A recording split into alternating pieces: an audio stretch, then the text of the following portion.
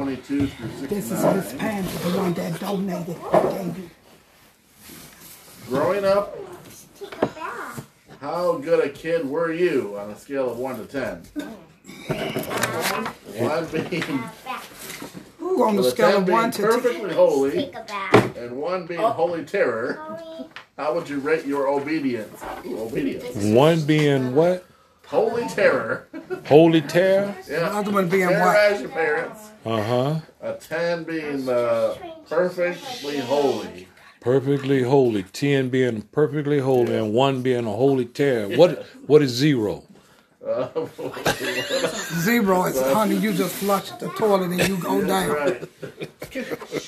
I think No that... hope. Ooh-wee. I'd say I was about a 3, maybe a 2. I was a pretty bad kid. I say I was a 1. 1.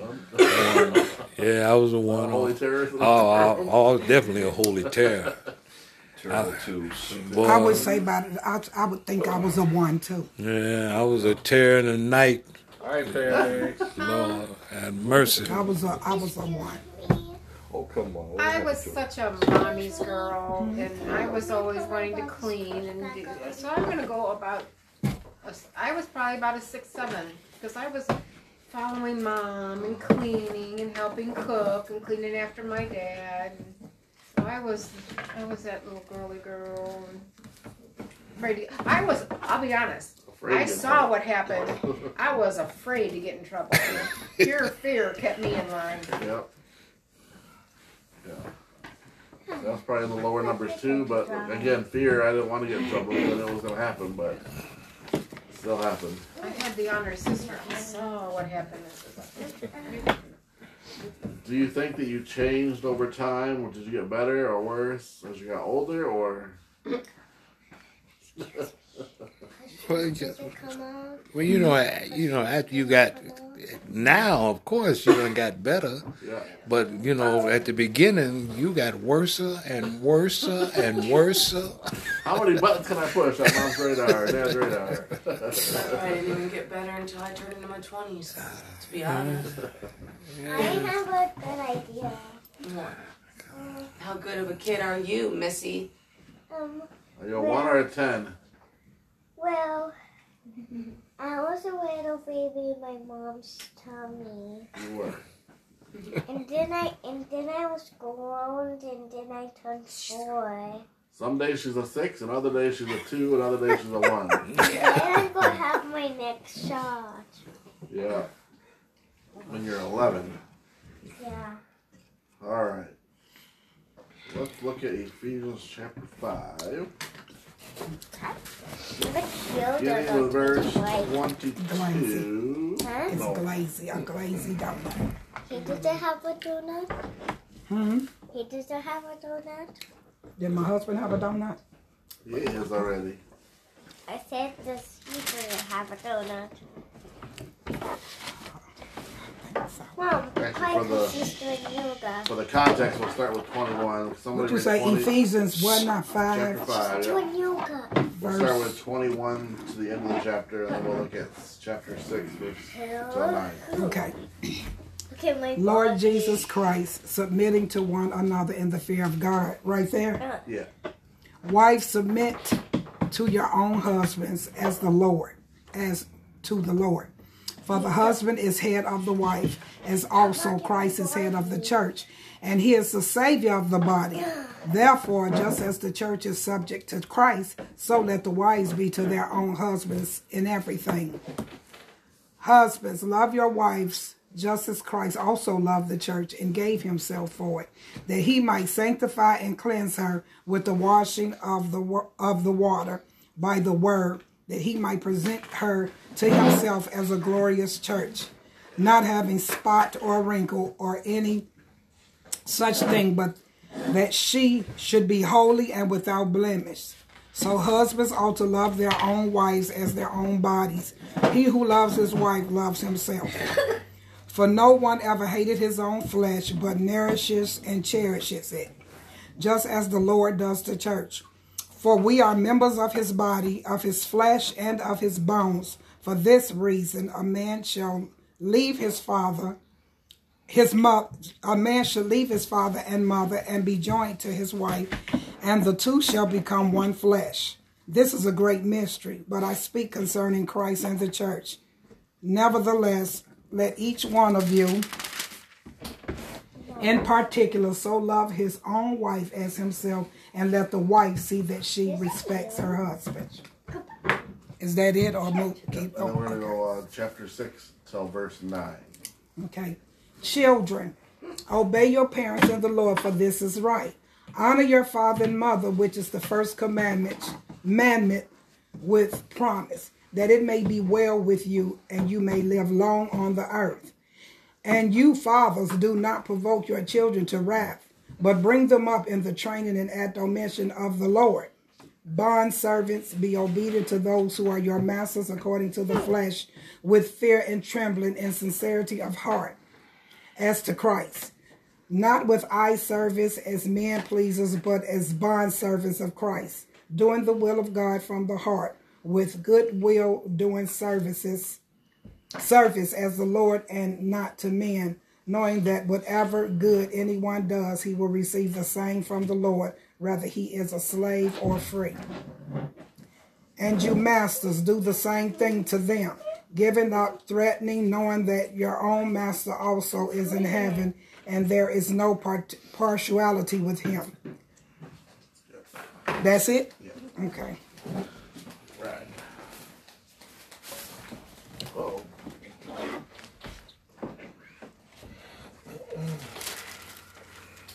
Stole my remote.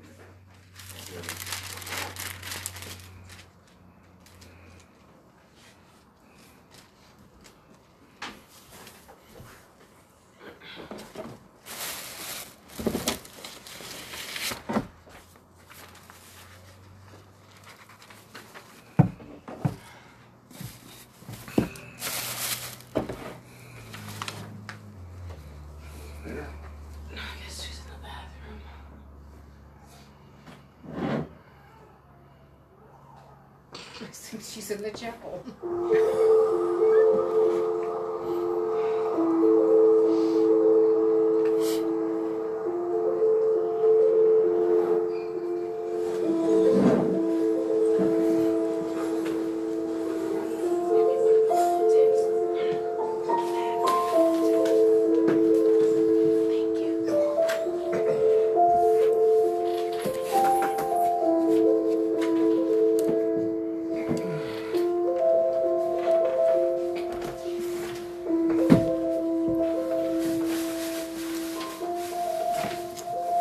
At the end of Ephesians 5 and the first part of Ephesians 6, Paul is going to take three very common relationships: marriage, family, workplace relationships, the kind that you would observe here eating together at a diner like this one.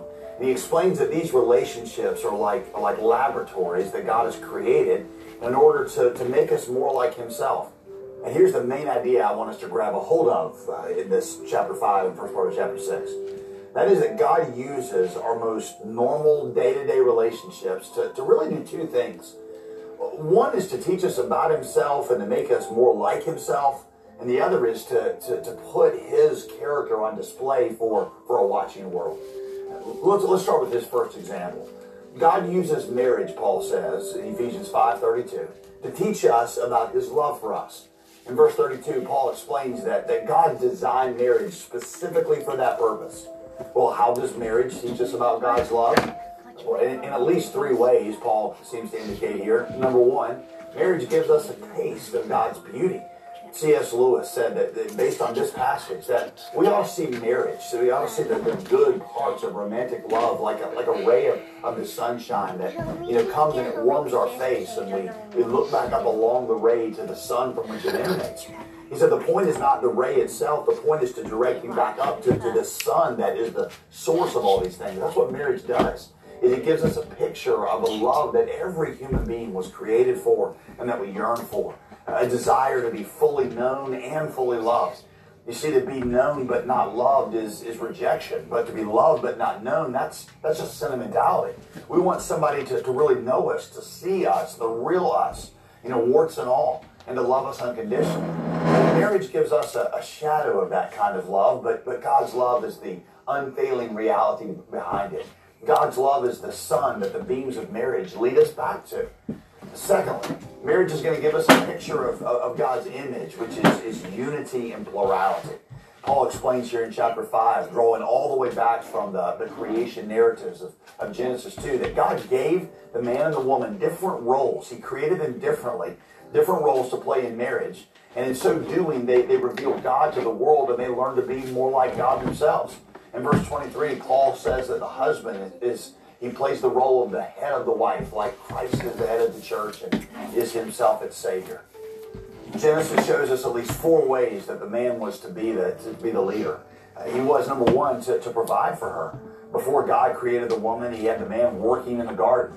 You know, girls, if he can't hold down a job and he lives in his mama's basement and plays video games all day, then you ought to run away from him. Second, he was to lead her spiritually. When she was created, he already had a relationship with God that she was brought into. He was supposed to tell her about the commands that God had given and to lead her in obeying them. Paul reminds us of that here in Ephesians 5, verse 26, when he tells the husband, it is your role to help your wife live faultless before God. Thirdly, the man was to take the lead in romance. The first recorded human words in the Bible are Adam composing a love poem about his wife. He was to be the one taking initiative in romancing his wife. Finally, he was to lead in sacrifice. He was to love her, Paul says, like Christ loves the church, which meant laying down his life for her, putting her needs above his own, whether we're talking about him taking a bullet for her or simply letting her choose what restaurant they go to eat at. It's the kind of leadership that constantly asks, how can I serve you? You see, the crown he wears is first and foremost one of thorns, like Jesus wore.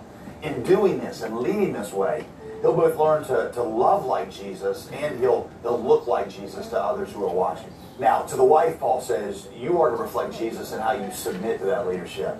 Now, I realize submission can be a flashpoint word, so let's be clear. Submission, when Paul uses it here, does not imply that she's inferior. Here's how we know that. Jesus was fully equal to the Father, yet he submitted himself to the Father.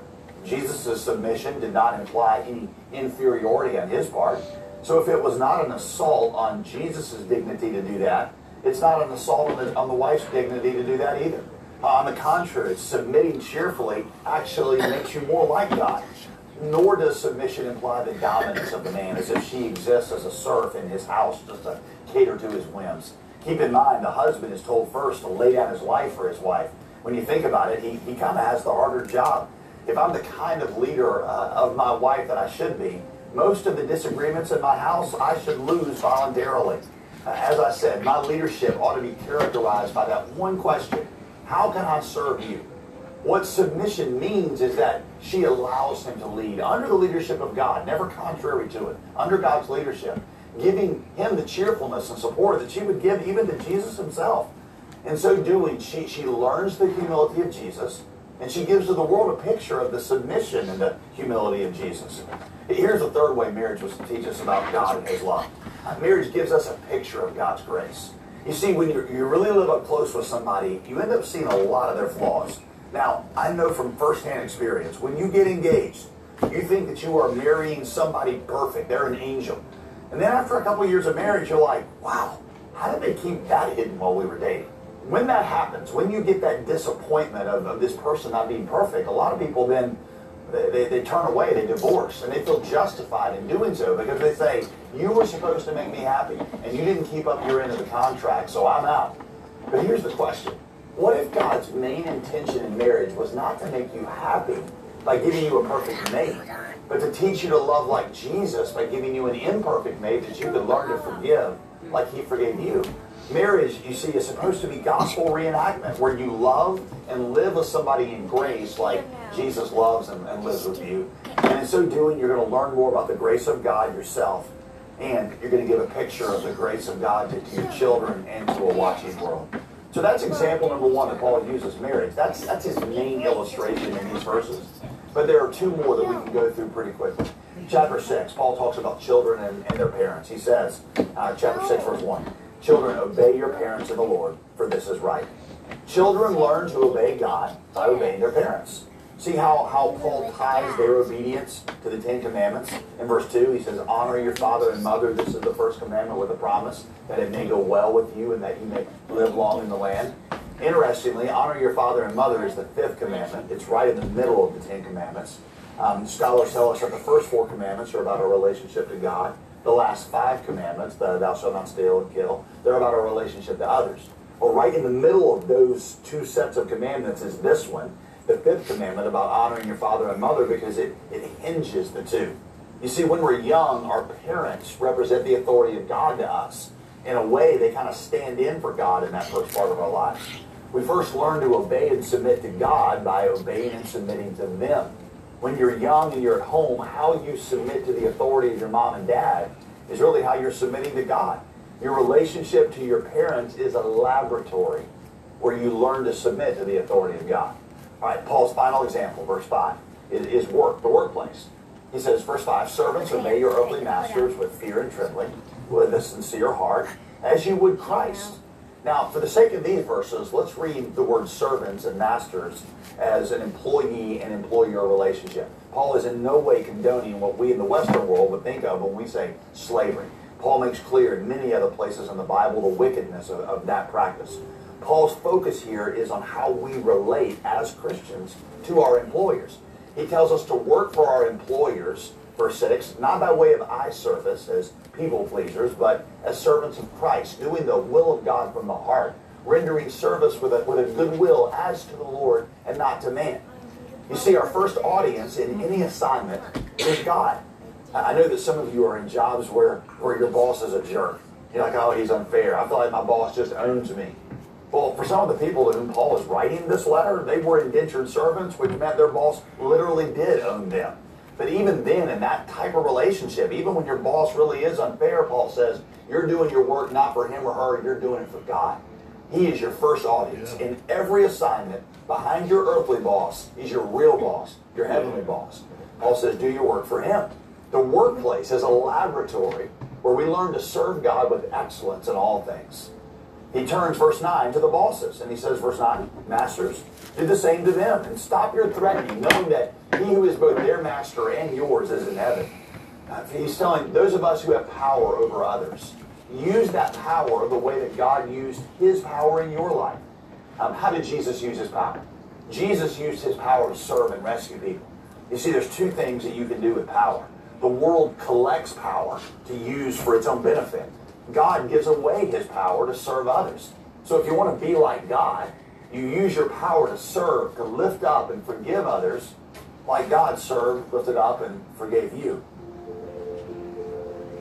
You see, work can be a laboratory where you learn to serve like Jesus, to love like Jesus, to lead like Jesus, and to put Jesus on display for everyone to see.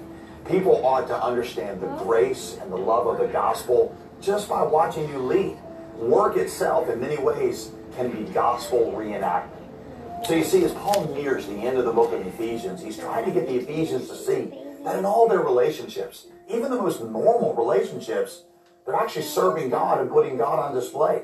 Each of our relationships is a laboratory to teach us to be like God and to allow us to put God on display for a watching world. I've heard it said that you can measure the progress of your Christian life by how well you relate to your parents, your spouse, or your employer. So let's stop there with that question. If you based your spiritual progress solely on how well you lived it out at home or in the workplace, how do you think you're doing?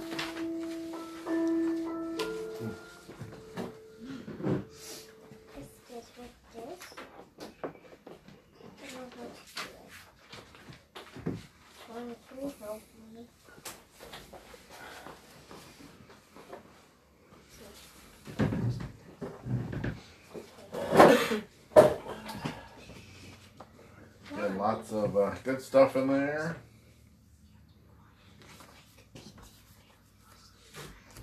Digs right in with what does the last phrase of verse 9 tell us about God? And it shows no favoritism between whom. So chapter 6 verse 9, what's the last?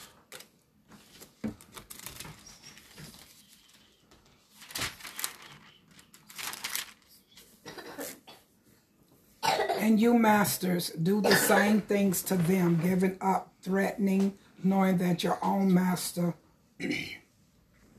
also is in heaven, and there is no partiality with them.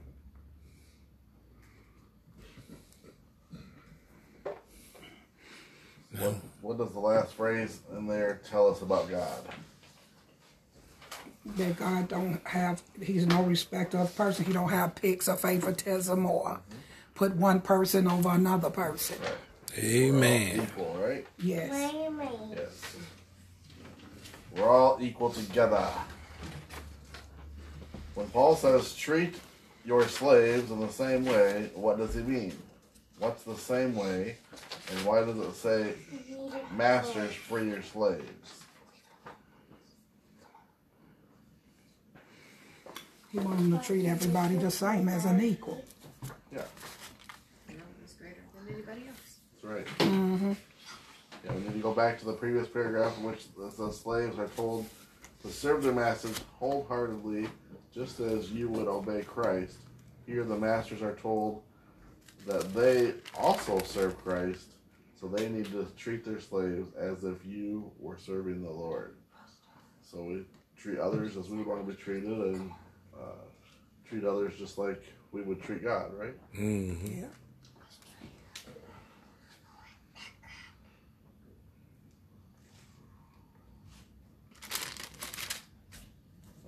Somebody would read verses 5 through 8 again. What do you see here? What reward should slaves be most concerned about? In Ephesians 5, 1 through 8. Just verses 5 through 8. I believe it's For It's this, 6. I think he Oh, 6. 6. Yeah, chapter you 6. say Ephesians 6. Yeah. 5 through 8. Okay. Bond servants, be obedient to those who are your masters according to the flesh, with fear and trembling and sincerity of heart as to Christ, not with eye services as men pleasers, but as bond servants of Christ, doing the will of God from the heart, with good will, doing service as to the Lord, and not to men, knowing that whatever good anyone does, he will receive the same from the Lord, whether he is a slave or free. You want me to keep going? No, that's it. So what reward should slaves be most concerned about here? What reward? Yeah. Doing good.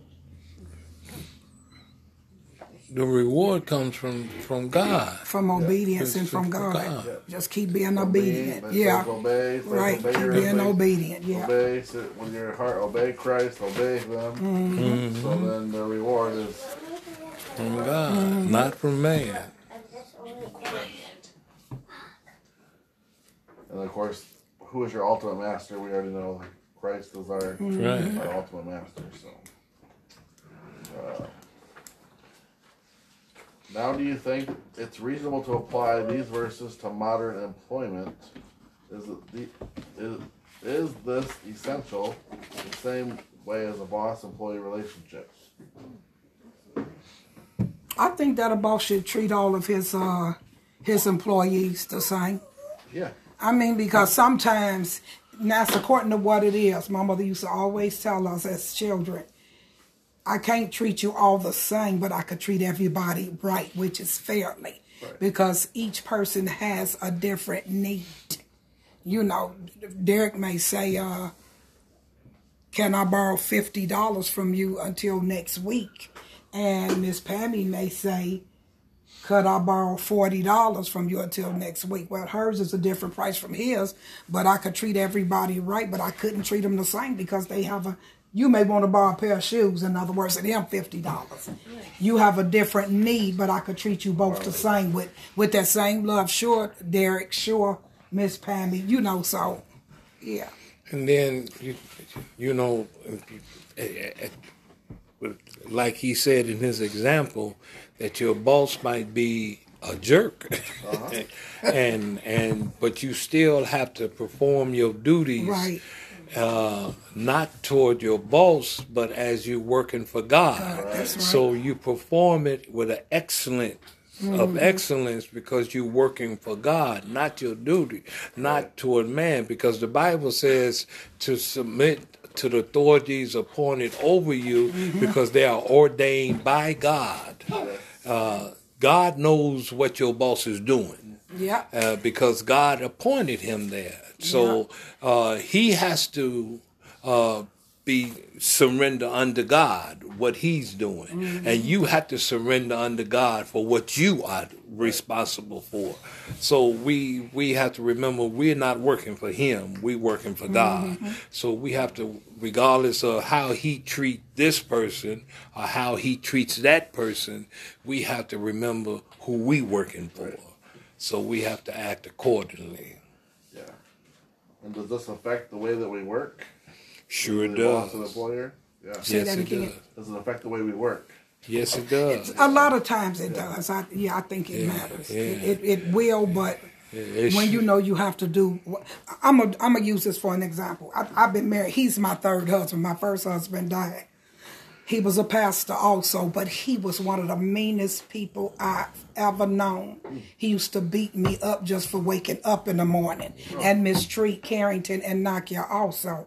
But I had people that would tell me, girl, you a better woman than I am, because I don't see how you could still cook for that man and clean his house and wash his clothes and do this. I said, I do that unto the Lord.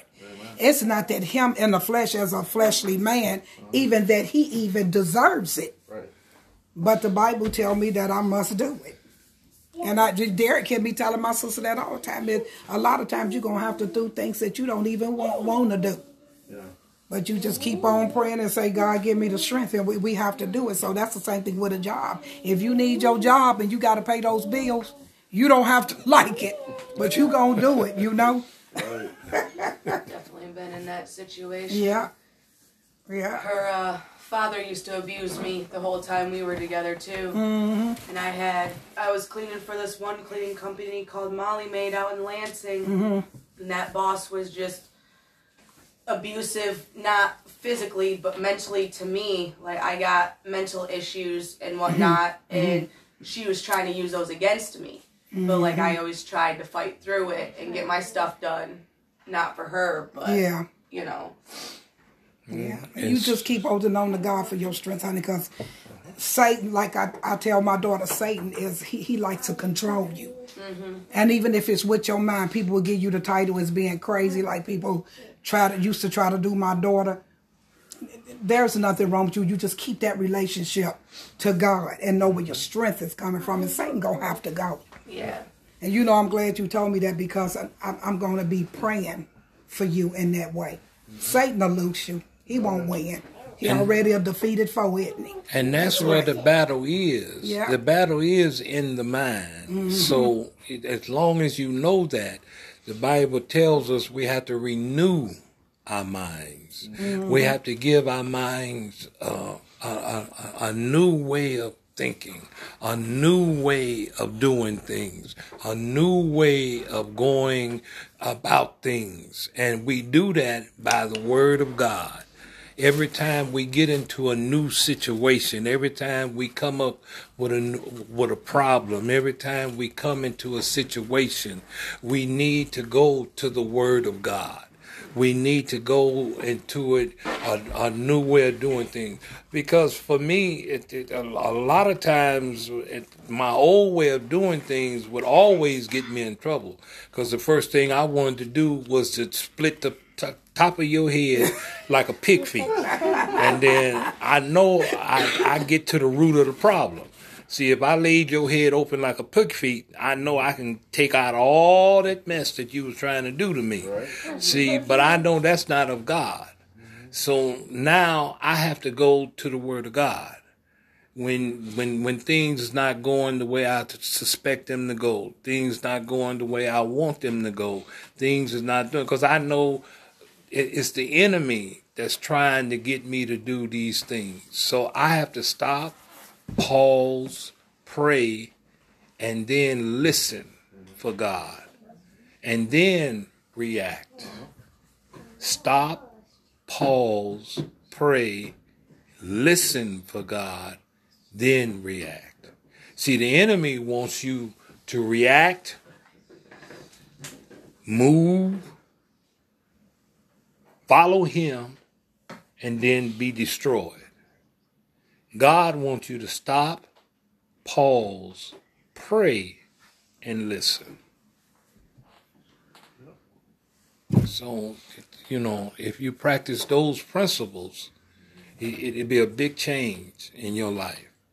Just practice those principles. Stop, pause, pray, and then listen for God.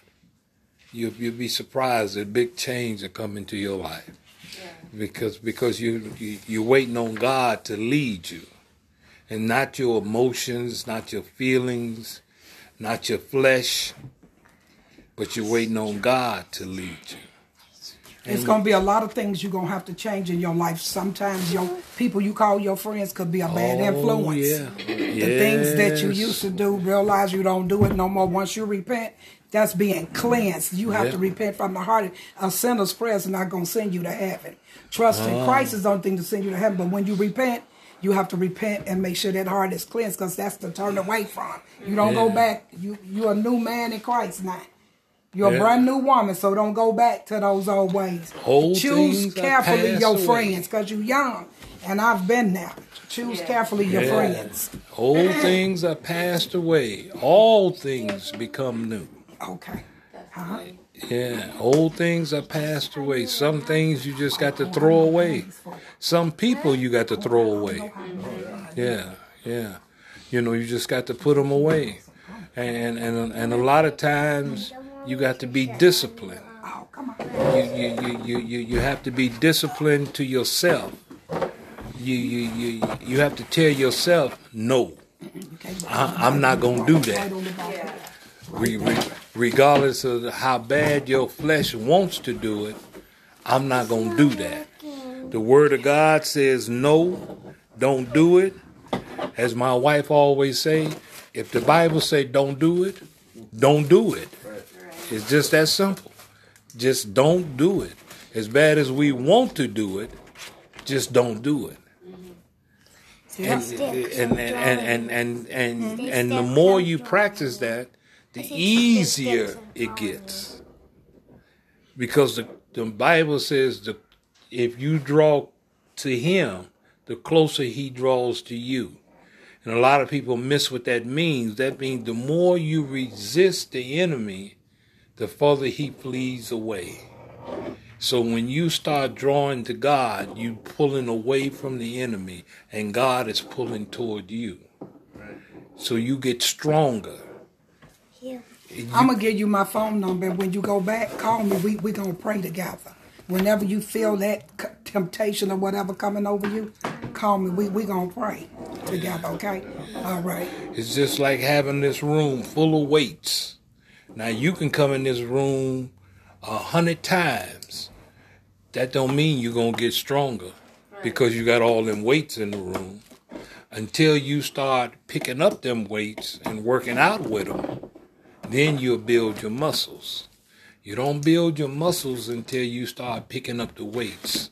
In other words, you're not going to get stronger until you start working out with the Word of God. And when you start working out with the Word of God, fighting with the Word of God, putting on the whole armor of God and working out with it and against the enemy, then you'll get stronger. Then you'll be able to stand against the wiles of the devil. But until you do that, just coming into the building of the church means nothing. You have to fight. This is a warfare. This is a warfare. And the fight is up here. It's up here. I'm sorry about that. You're good. I appreciate that. In what ways could parents be exasperating or provoking their children? According to this verse, what should parents do instead? It is very easy for parents to provoke their children. This is a very easy thing, and a lot of parents do it and don't know they're doing it. Then there's some parents do it on purpose. Can you draw my name? And First, and to provoke your child, because you know the most common way to do it is because we say that I'm the parent, okay, yes. and you do as I say, and I'm just gonna do it to you because I can, and you just take it. The next question goes along with that. Do you think it's significant that this is addressed to the fathers and not parents in general? Does Paul's exhortation reflect only the culture at the time, or are fathers generally more likely to provoke their kids? Well, because of the family structure being set up as a heavenly bound, it's set up for the fathers because the fathers was normally the head of the household, and they exacted the punishment of the household. So the fathers was the one that was always putting down the punishment. And most at that time, not only was it culturally based for back then, it was right now today, it was always it's set up because the father was, as it is today, short-tempered, always wanted to set his authority in route, regardless of how the child feel or whatsoever. Always want to put his manhood on the line. Lack of sensitivity, lack of empathy, lack of understanding, no wisdom involved in this. And God is all of that. He's wisdom, he's understanding, he's loving, he's caring, he's kind. He has all of these traits as a good father. Where men today throw these traits away. And needs pajamas. We don't want to be that. A man not supposed to cry. That's the first thing you taught as a man.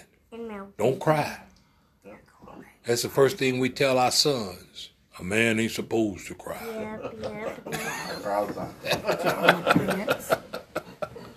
A man ain't supposed to be sensitive. Then we move to the children. According to verses 1 through 3, why should children obey their parents? Billy Joe? Okay. Now for the sister. Show me how to make Really a answer sister. for that? I think Well, that why you it's should obey your the parents? dad. I think that's the dad. Let's see what 1 through 3 says.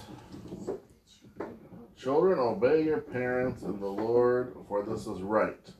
Honor your father and mother, which is the first commandment with a promise, Okay. so that it may go Now well with from you, letter. and that you may enjoy long life on earth. In other words, if you're good, your life will be good. Your life, it won't be short, and it's because it's the right thing to do. Right. Your parents are your parents, just like adults. I've always told my children, regardless of how you feel about it, you don't stand up and argue with adults. You don't battle with adults. If it's something somebody doing unfairly, or if it's something that hurts you, then you come to me because I am the parent. You know. But other than that, it's because this is something that God wants them to do. You're supposed to do it. Yeah, so. They said a mother and the dad helped you. You listen to the news today and you see a lot of killing and stuff like that on the news. And then you see the parent out there crying and stuff. My child has died. But you don't see the backstory of how this child was living with his mother or father. You know, a lot of them was disrespectful to their parents and stuff. And they don't believe that the word of God is true. A lot of people don't believe that the word of God is true.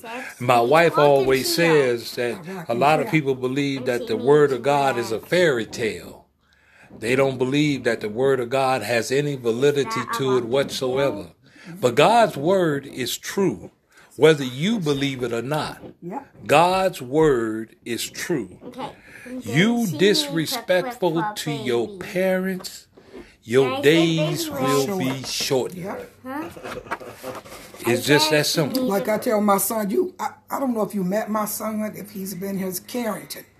Yeah, they were here one day. Because she was But I tell him now, he's 33 years old. And I tell him, I don't have no problems with Nike, but I tell my son right now, I'm not going to play with you. I know you're a man and you're a grown man, but boy, you come in here and talk to me like that. You understand what I'm saying? I said, he'll tell you, I will lay you flat.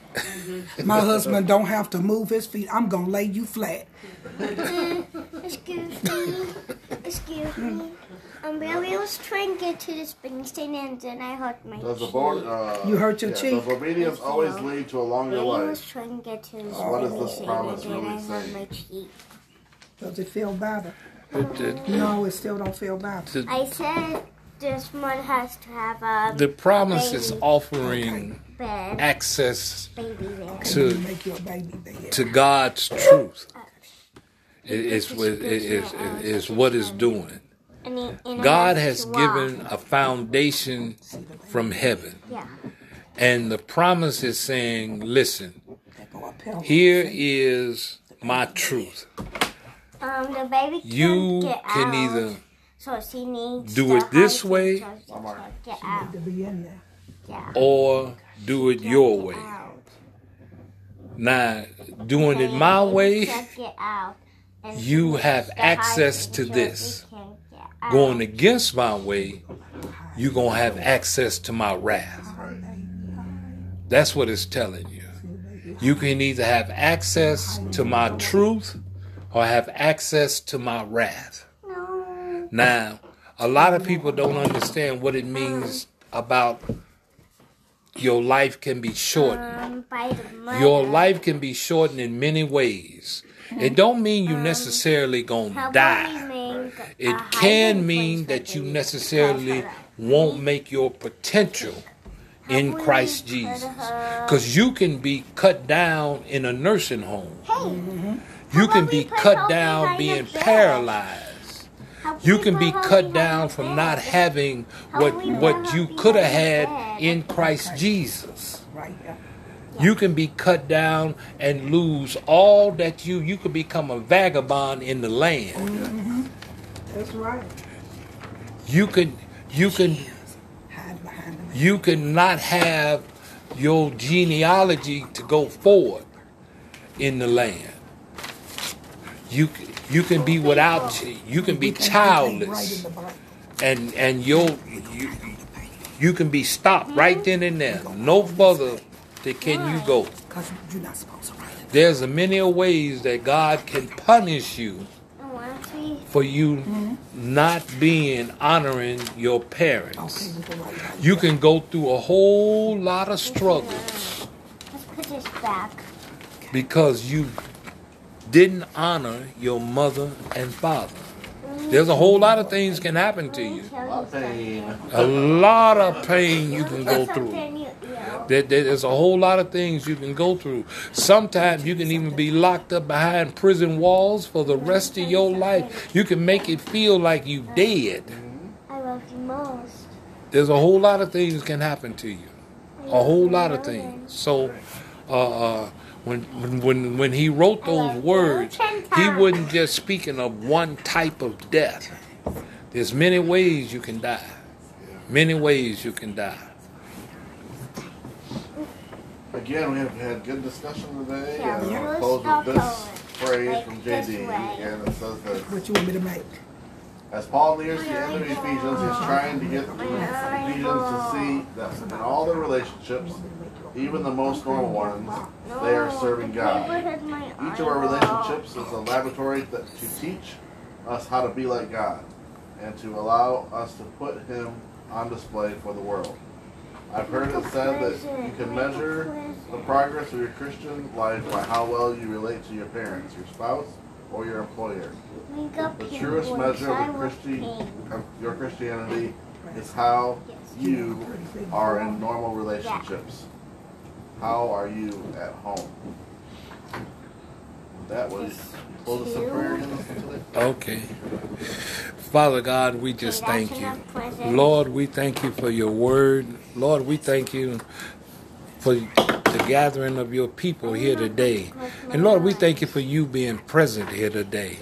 And Lord, as we go forth in your service today, we just asking that you bless your oracle today, Lord. We ask you that you be present in your service today, Lord, as we worship you. And Father God, we asking that not only that we be hearers of your word, but doers of your word. In Jesus' name, amen. Amen.